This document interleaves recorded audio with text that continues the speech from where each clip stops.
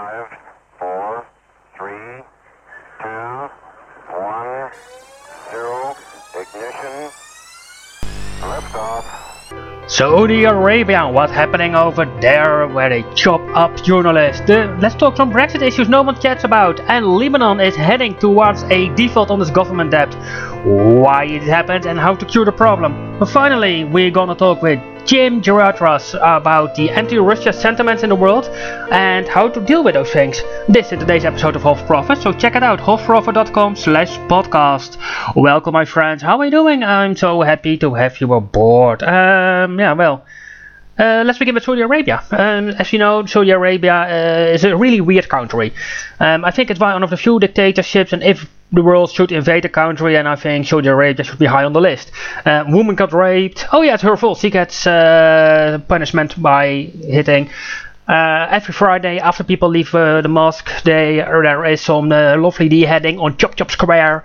So it's a really weird country. At the same time, they are financing the petrodollar and they are ongoingly pushing forward. So this country, basically, around a third of the American weapon exports go to it. So you need it. And let's face it, what you see now happening is that basically everyone is winning.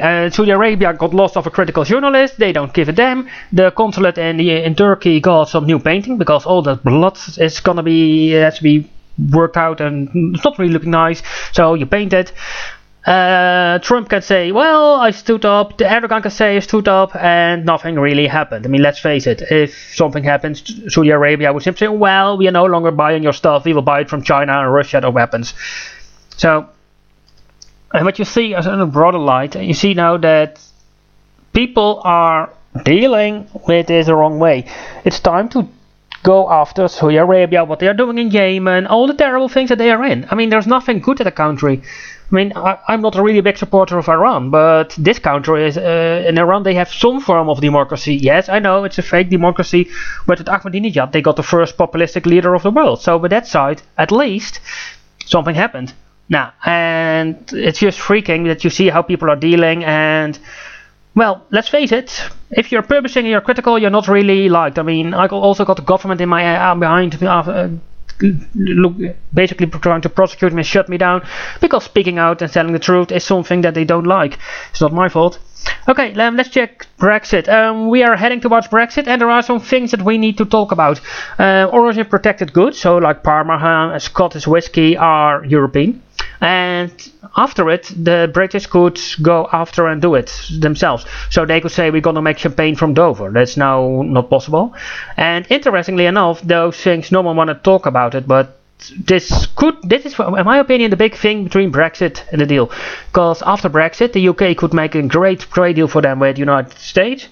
And they have the CAMSUC partnership. That means that Canada, New Zealand, UK are having a free trade deal. And they could simply go to every country in the world. Well, you want to make a free trade deal? We respect your laws. And your country, you respect our laws in our country. And they go after and then just do it. And this literally could mean the end of the European partnership.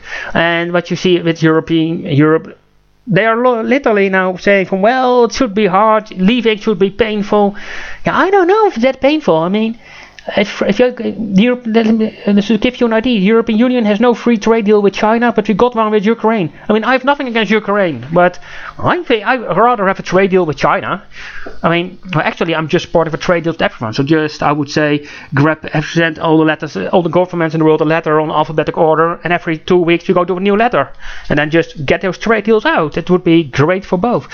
Now, and what the interesting field to notice is that if this happens and the origin protected stuff is no longer needed, they could literally just go and sell it out. And it's just for me thinking what's happening, and this should be the thing that could move the world forward. And let's face it, the European Union is as dead as a dodo, it's not working. And yes, there are things that you need to work together with. But working together does not mean forcing everyone with some terrible leftist social justice warriors to put other things in. I mean, there is no European solidarity. You see it now with Greece, you see it with Portugal, Spain, Italy. It's not there, so why pretend it's there? Well, then have a big chat about Lebanon. Lebanon is gonna default on its government debt. That's clear.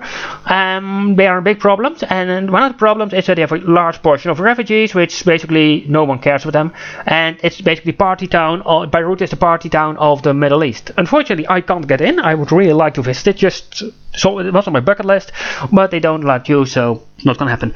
Well, what they should do, and what we could do to break things out, is that we are pushing forward, and what they simply should do: spend less, privatize your companies, and get the system working. I know this is a weird idea and politicians don't like it, but it is the thing to go forward.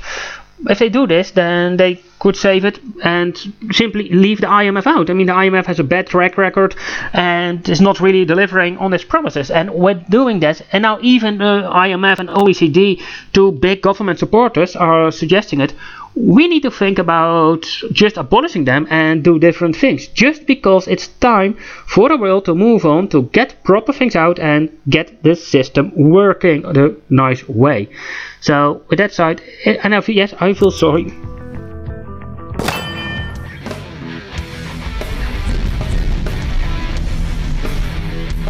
European Union imposed completely global covering privacy laws, so it's the highest time for you to be transparent, unless you want to pay a 20 million euro fine.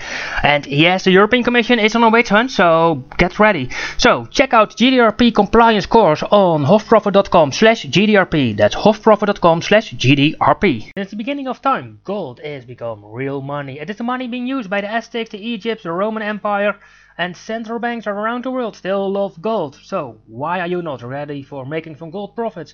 Golden profits are there just because of the current trade wars, financial instability, and geopolitical tensions. Gold is likely to go up and up and up. So check it out, hofprofit.com/gold 2018. That's hofprofit.com/gold 2018. WordPress offers you many great opportunities to build a great website, web shop, and spread your message. If it's your blog or your desire to become financially independent, WordPress is there for you to help you.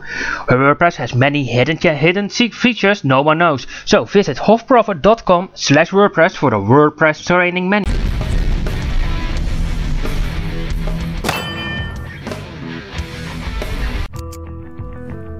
If we look at Russia, it's at the moment really the world is really talking about how bad Russia is, and with this we are pushing Russia in the hands of China, and it's time I thought it was time to have some good insights about it. So I got a former GOP advisor as a guest, and GOP stands for the Grand Old Party.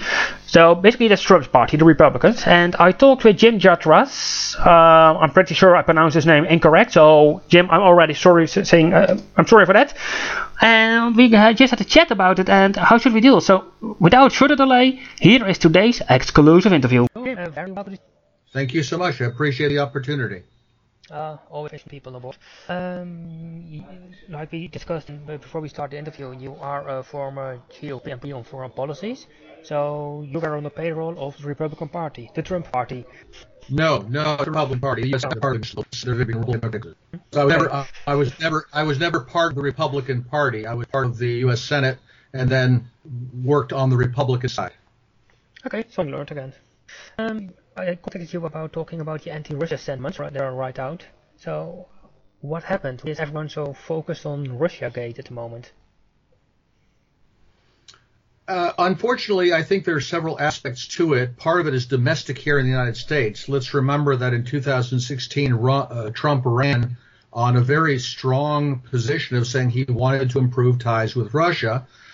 It's interesting that he would say that because, honestly, it wasn't a big political issue. It's not like he said, oh, there's a big block of votes out there if I say that I'm going to try to work things out with the Russians. But he stuck to that position, and he was very unique in that position on the Republican side and on the Democratic side, too. I mean, Hillary and Bernie are no friends of détente with Russia. I think he genuinely wants to do that, but unfortunately that means that a huge establishment that whose bread and butter depend on sharp tensions with Russia and who are part of this whole, I would say almost like an American version of the old Soviet nomenclatura that only has one direction, and that's forward, took great fright at this. And I think that's a huge part of why we have this whole Russiagate scandal and this charge of collusion against him, which has no substance to it. The other thing, of course, is that I think has been insufficiently examined is the role of the British in this. Let's remember the Steele dossier, which kicked the whole thing off, originated in the United Kingdom with MI6.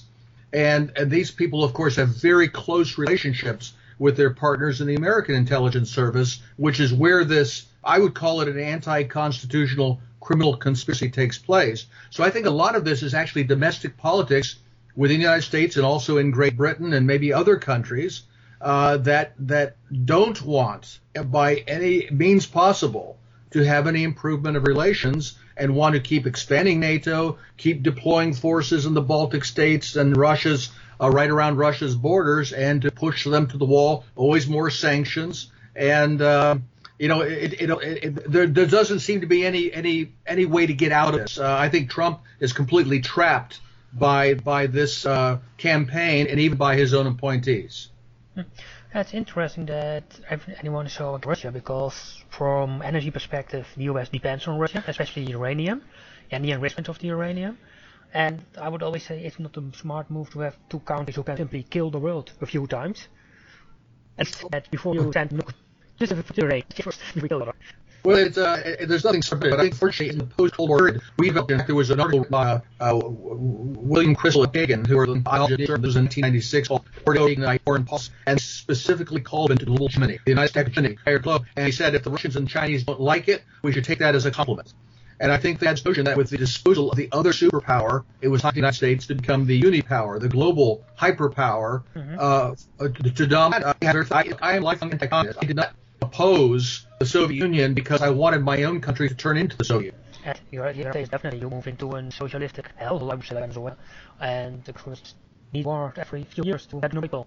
Well, either an element of that, it's a kind of an increasingly socialist direction conducted with crony capitalism and corporatism, so that you have this establishment that's very, very close tied to the government, whose interest, and also I would include the media establishment, the IT establishment. A few months ago, a piece called How U.S. Media Serves as a Transition Belt for Wars of Choice, that I think there really is, what the deep state here, but how it relates to the private sector, that really is the American people, and help to reinforce these policies, certainly do not make America safer or more prosperous, and I don't think they do much for the rest of the world either.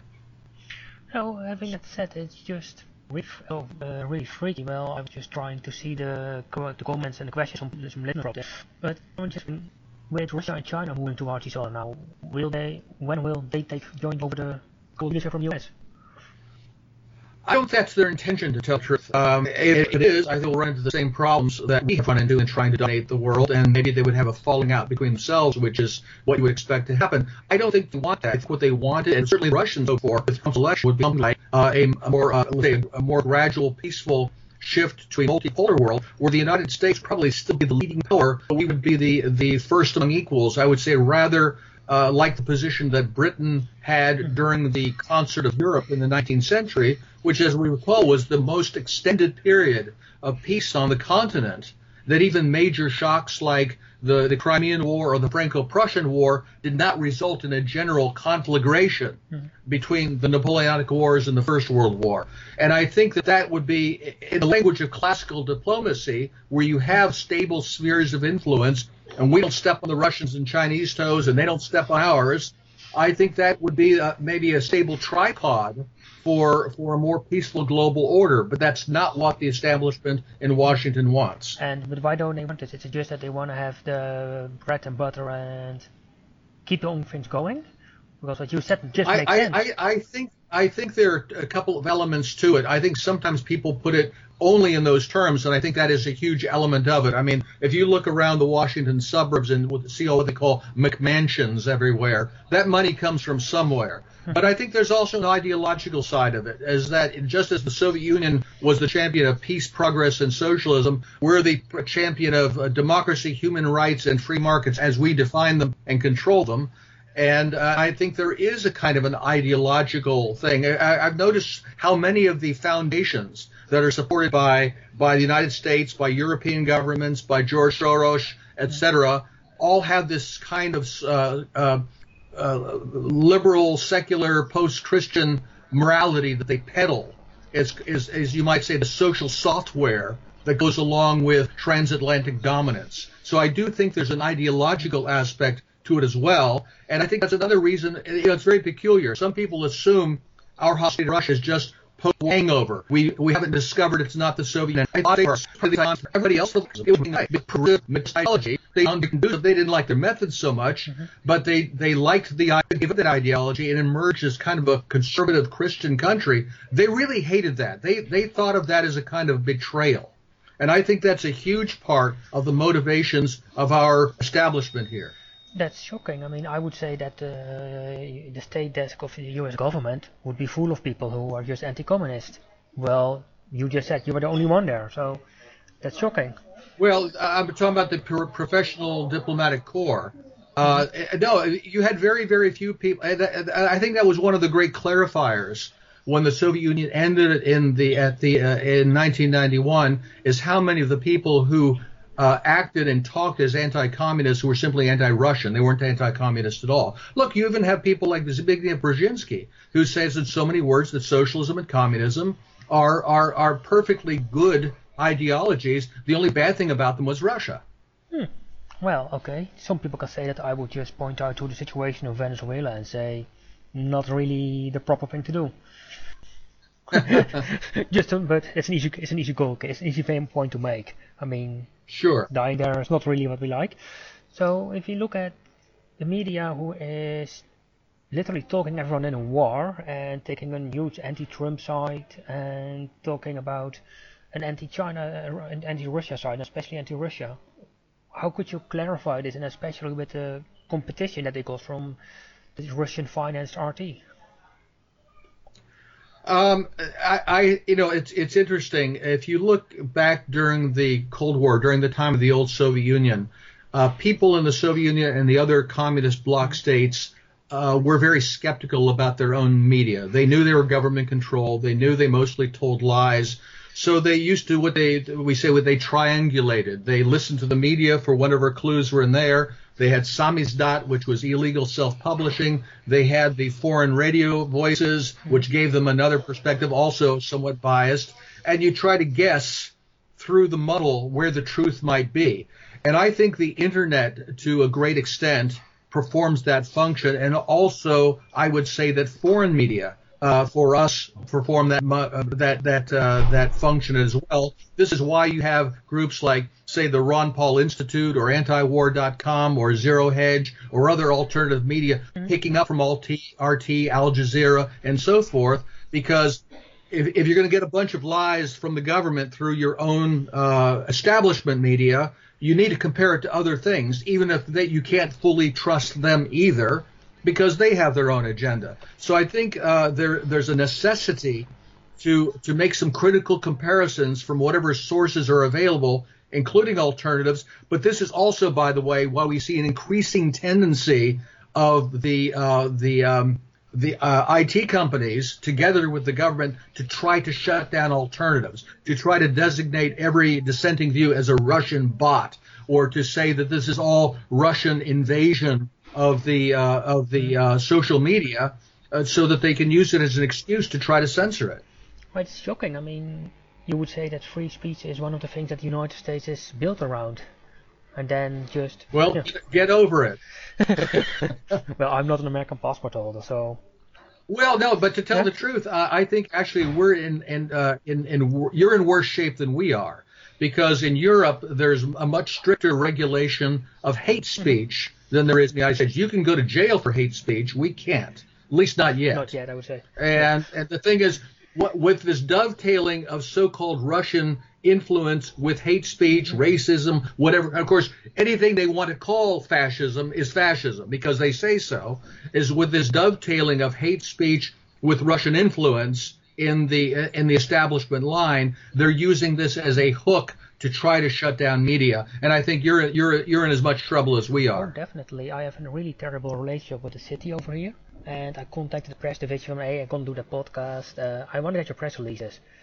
And they were so happy to send me them that I have to I literally have to make the threat from I can't send to repossession agents and serve you and bring you to court within a month. Get me your bloody press releases. It's just insane.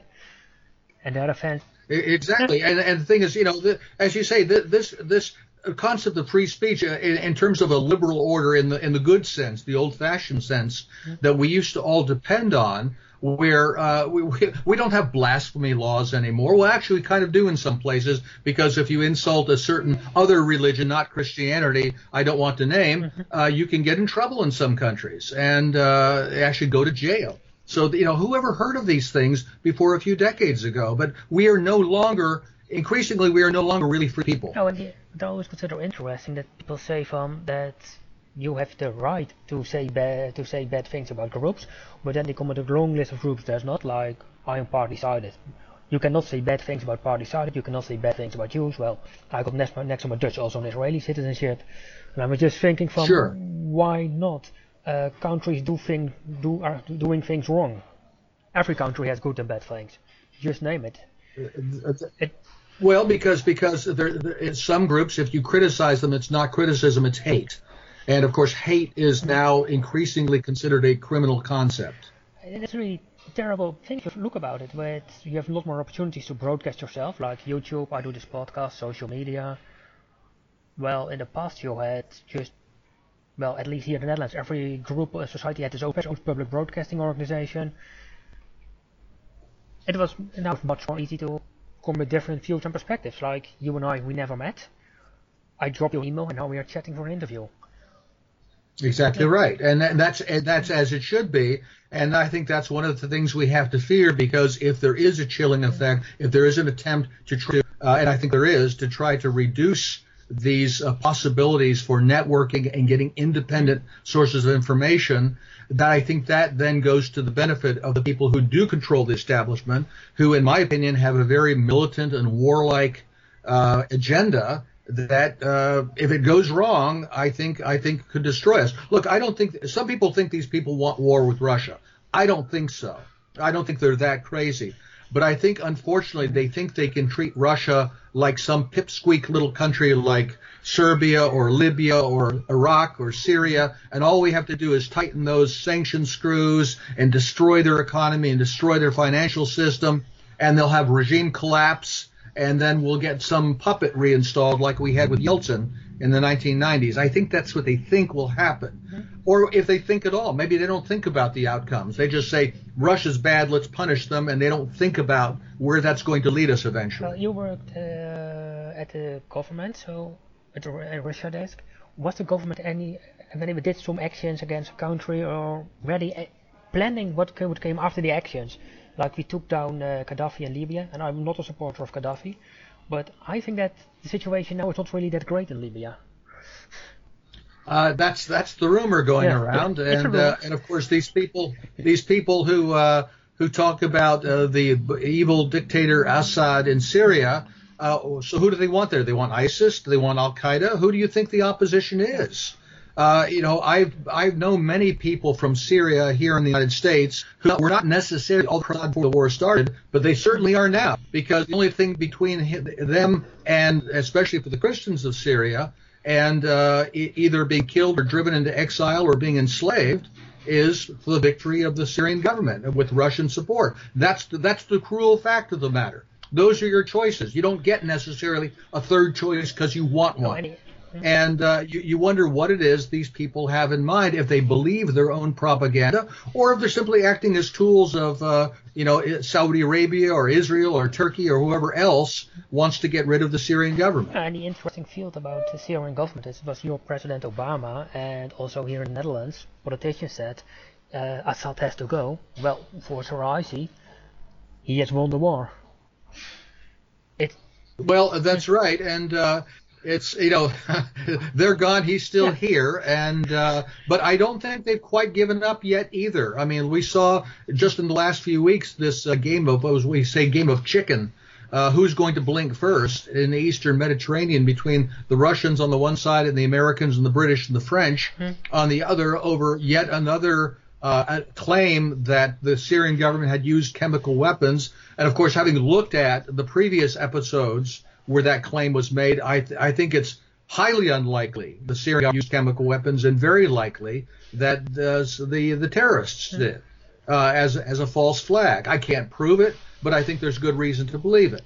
And I think the cynicism, the lengths these people are willing to go in order to say, let's hit the Syrian government. Maybe let's kill Assad. Let's hit Russian forces. The former acting head of the CIA said we should be assassinating Russian and Iranian personnel in Syria. Sure, what could possibly go wrong? It's amazing how reckless these people are. I don't know Vladimir Putin himself, but I don't think that he's a person that likes the idea that people kill his people. I don't know. I don't think that they like it. Well, there was an episode. I guess maybe 9 months ago. I'm trying to remember what it was, near Deir ez-Zor, which was, as you know, surrounded by ISIS forces for like 3 years before it was liberated by Syrian forces. And now we have this uneasy line of confrontation between the Syrians and the Russians on the one side and the Kurds and the Americans on the other side. There was an incident where some Syrian forces with Russian contractors crossed over in an area where the Americans didn't think they should be, and we killed at least dozens, some people say hundreds, of Russian citizens. And if you listen to the people in the news here in America, they think it's the greatest thing that happened. We taught them a lesson. If they won't fool with us, we'll just keep killing them if that's what they want. Look, I remember the old days. Mm-hmm. During the first Cold War, when American and Soviet forces were very, very careful never to have a direct confrontation, because there was a great fear if there was a direct U.S.-Soviet confrontation and things went wrong, we don't know where it would lead. It couldn't be controlled.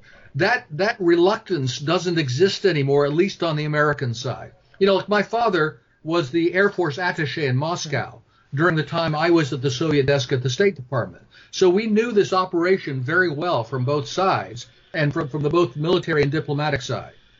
It's reckless and very dangerous, in my opinion. I mean, yes, could go wrong, probably go wrong. But that's just really, really scary if you think about it.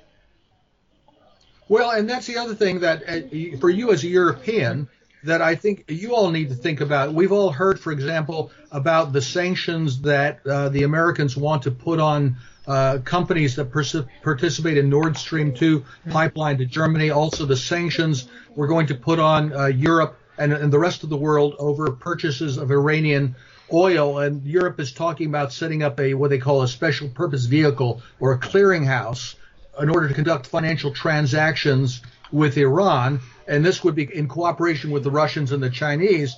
Well, Washington is absolutely infuriated about this because they see this as a step of Europe decoupling from American dominance to have a more active partnership with the Russians and the Chinese, and we're going to do everything possible to stop it.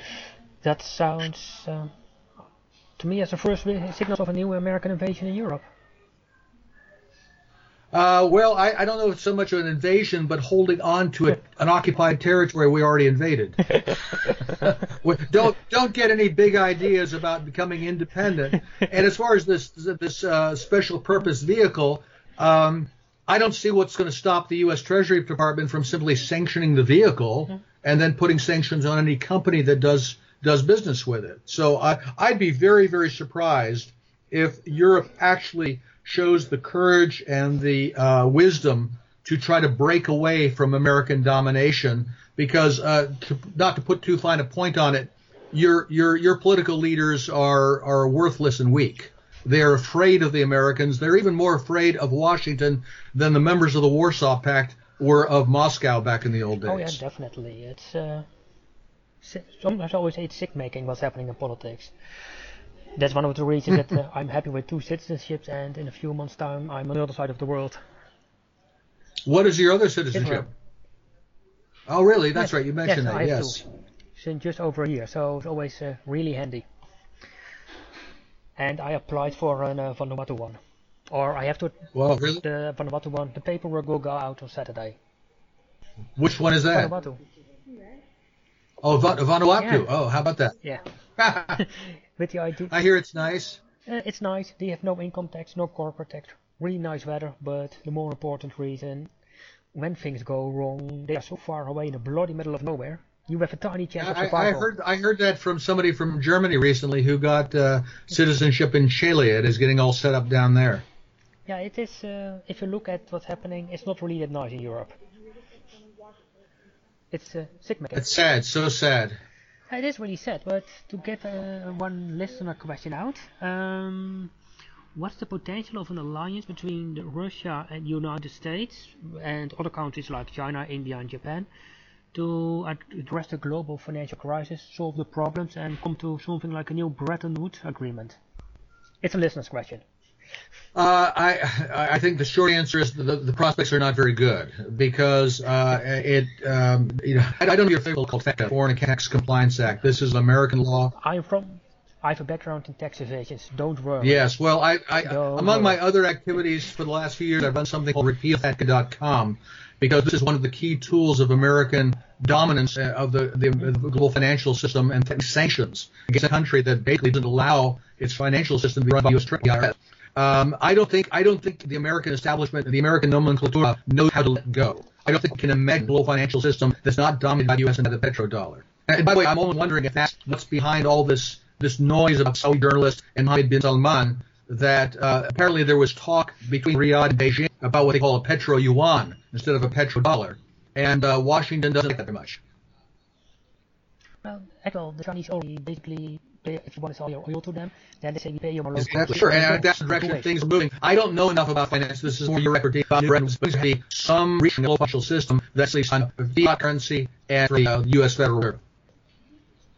It's private hands, and it's not really doing a great job in. No, it's not, and that's one of the funniest things. If you ask most Americans about the Federal Reserve, they don't know very much about it. I mean, this isn't really part of the government. It's not responsible to anybody. If you think about it, and they control the money, they control the interest rates, they can basically say, well, we want the Great Depression, we can call in all the loans to banks, so all the banks go down, everyone's money is gone. And you're not subject to any law, no one has anything to say about you. It's a dictator. Yeah, and if you object to anything, you're against democracy. Oh yeah, definitely, but that's something which is... I earlier interviewed he's a Canadian libertarian, and he just said well, you don't get elected if you have integrity. And that's actually one of the people in America will talk about, well, we need a third party and all that other sort of thing. The trouble is unlike Europe, where third parties can start and eventually become competitive in the political system. You look at, for example, the rise of, say, AfD in Germany, or you look at La Lega, the Five-Star Movement in Italy that came out of nowhere to suddenly be in power. That can't happen in the United States. The two established parties have such a lock on the political system, almost the way the Communist Party of the Soviet Union held on to their political system, except we have two established parties who pretend to fight with each other rather than one party. That's why the only prospect for change is an insurgency within one of the parties. We saw that Bernie Sanders in 2016 and also Trump. Sanders got pushed by the Democratic establishment, but Trump somehow managed to break through. That's why there's so much effort now to try to sabotage his presidency and make sure he can't make any fundamental changes. And what is your viewpoint on Trump and making fundamental changes? Would it be good? I think it would be good. I think it would be on balance good. I don't know entirely what he has in mind, at least on the financial side, but in terms of three major things where he committed heresy against the establishment on trade, on immigration, and on foreign policy, where he said, let's get along with the Russians and let's get out of all these wars. I think those are the three that he crossed the line that the establishment can't stand. He said over and over again, I want to get out of Syria. I want to get out of Afghanistan. I want to get out of Korea. And the very people he's appointed keep surrounding him, telling him why he can't do that. And my concern is if the Democrats take control of the House of Representatives next month, which they very well might, that means he will be so thoroughly besieged that he won't be able to do much of anything. And they'll just sort of wait out his presidency, and the establishment will retake control at that point. And I would say if that happens, the prospect of a major war at that point almost becomes unavoidable. Unfortunately, I have to agree on your final comment on that war. I decided to set the base somewhere in the bloody middle of nowhere. Nowhere is good. Where basically, no one is interested. Why should you go invade it? Just sail around and fish yourself. There you go. Yeah. Any final comments and thoughts about what's happening in the United States and the Russia-U.S. relationship and the energy dependence from Russian uranium and I can't say that much about Russian uranium. I will say this. You remember there's been this whole scandal over the so-called Uranium One deal and Hillary's having signed off on the purchase of a Canadian company that controlled a lot of Russian uranium. And everybody says, well, this was the attempt by the Russians to get their hands on all of our uranium. I don't think that's the case. Maybe that was part of it, but I think the main reason is that it provided a vehicle for contributing a whole lot of money to the Clinton Foundation to basically buy influence with the person they were sure was going to be the next president. That if you look at the Clinton Foundation, you have a lot of money from the Saudis, the Emiratis, the Ukrainians, the Chinese, all sorts of people. And I think the Russians wanted to buy a seat at the bar with everybody else who was going to have a hand in the next administration. I'm not sure where the uranium fits in. The idea that the Russians need more uranium for themselves is ridiculous. I mean, they're right next to Kazakhstan, the world's leading producer. So they don't need our uranium. If they're trying to sort of control our market in it, perhaps you're right. Maybe that's part of their motivation. But there are an awful lot of things with the Russians we should be talking to them about. For example, all these claims about their meddling in our election processes. The Russians came to us and say, well, look, we didn't do that, but if you're concerned about it, let's have a negotiation over what the terms are for political non-interference in each other's countries. And the State Department said, oh, no, because that means we couldn't promote democracy in Russia, which means blatantly interfering in their political affairs, and even, as we know, stealing an election in 1996. So it's we don't even hide the fact that we stole an election in 1996 in Russia. No, that's it. I mean, that's a really interesting part. I had a debate about it with a journalist. He is living in the US, and he was really supporting Berners. And I was saying, well, the problems in the US are so big, you need an outsider. Give Trump 8 years to have fun.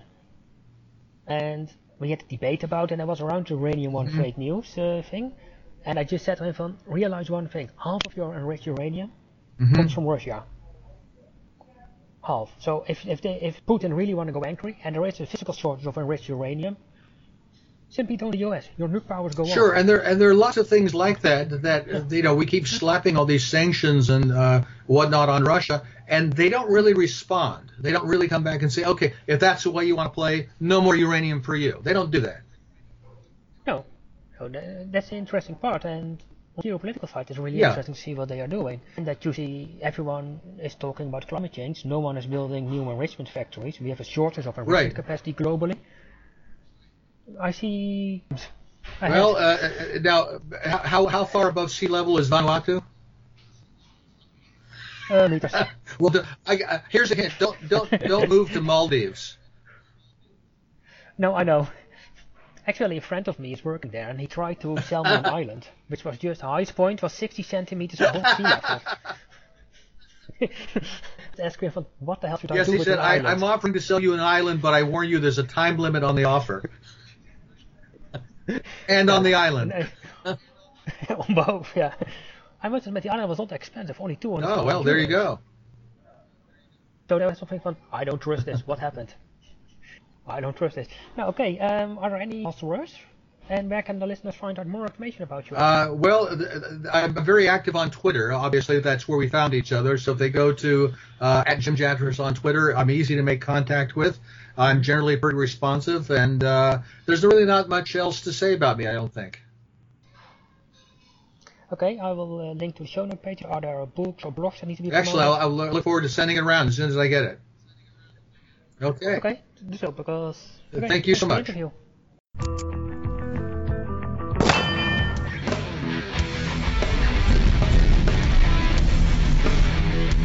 European Union imposed completely global covering privacy laws, so it's the highest time for you to be transparent, unless you want to pay a 20 million euro fine. And yes, the European Commission is on a witch hunt, so get ready. So check out GDRP compliance course on hofprofit.com/GDRP. That's hofprofit.com/GDRP. Since the beginning of time, gold has become real money. It is the money being used by the Aztecs, the Egypt, the Roman Empire, And central banks around the world still love gold. So why are you not ready for making some gold profits? Golden profits are there just because of the current trade wars, financial instability and geopolitical tensions. Gold is likely to go up and up and up. So check it out, hofprofit.com/gold2018. That's hofprofit.com/gold2018. WordPress offers you many great opportunities to build a great website, web shop and spread your message. If it's your blog or your desire to become financially independent, WordPress is there for you to help you. WordPress has many hidden features no one knows. So visit hofprofit.com/WordPress for the WordPress training menu.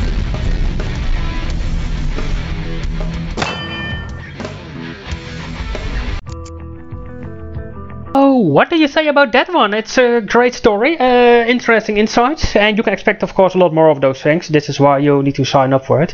It's really interesting to see. I mean, there are a lot of things happening, and I'm really afraid that this will go wrong one moment. And the reason that I say so is just that safety thing, that you try to de-escalate. You try not to piss each other off, to say it's brutal, and that's something that is gone. And you see with the economies around the world, we are now heading toward the bust of all the cycles, stocks are down. It's just really scary in the world. So on that side, you need to think about this, you need to prepare for it, and get ready for that one. And with that, I'm going to salute you. I will talk to you tomorrow, and I would say cheers. Hey, it's Lodewijk. I'm really happy that you took the time to listen this moment to my podcast. I'm honored, I'm pleased with it, and I respect your choice for your life, because you made a choice. You made a choice for success. But please keep a few moments for yourself. First of all, this is a disclaimer, so it's all the legal stuff. But for any penny you invest, please take the time. Take as much time that you need to make the money to invest before you invest. And literally go from your desk wherever you're gonna make the investments, wherever you're gonna do it. You're gonna stand up and look at that empty chair and just ask yourself 5 questions, 5 terrible questions about the investment decisions you're gonna make. It's your money, so be wise with it. The information in this podcast is not intended to be true. It's not an advice. We don't sell or recommend anything. We just talk. It's general information, and please, and from the deepest of my heart, I mean, it means a lot to me that you are listening to the show. But please, just treat your money smartly. You're here because you want to get ahead of life, not because you want to lose. So take your time. Profit makers are decision makers, but decision makers, and especially profitable decision makers, are informed decision makers. So let's go and let's move a step ahead. One tiny baby step at a time. We are profitable decision makers.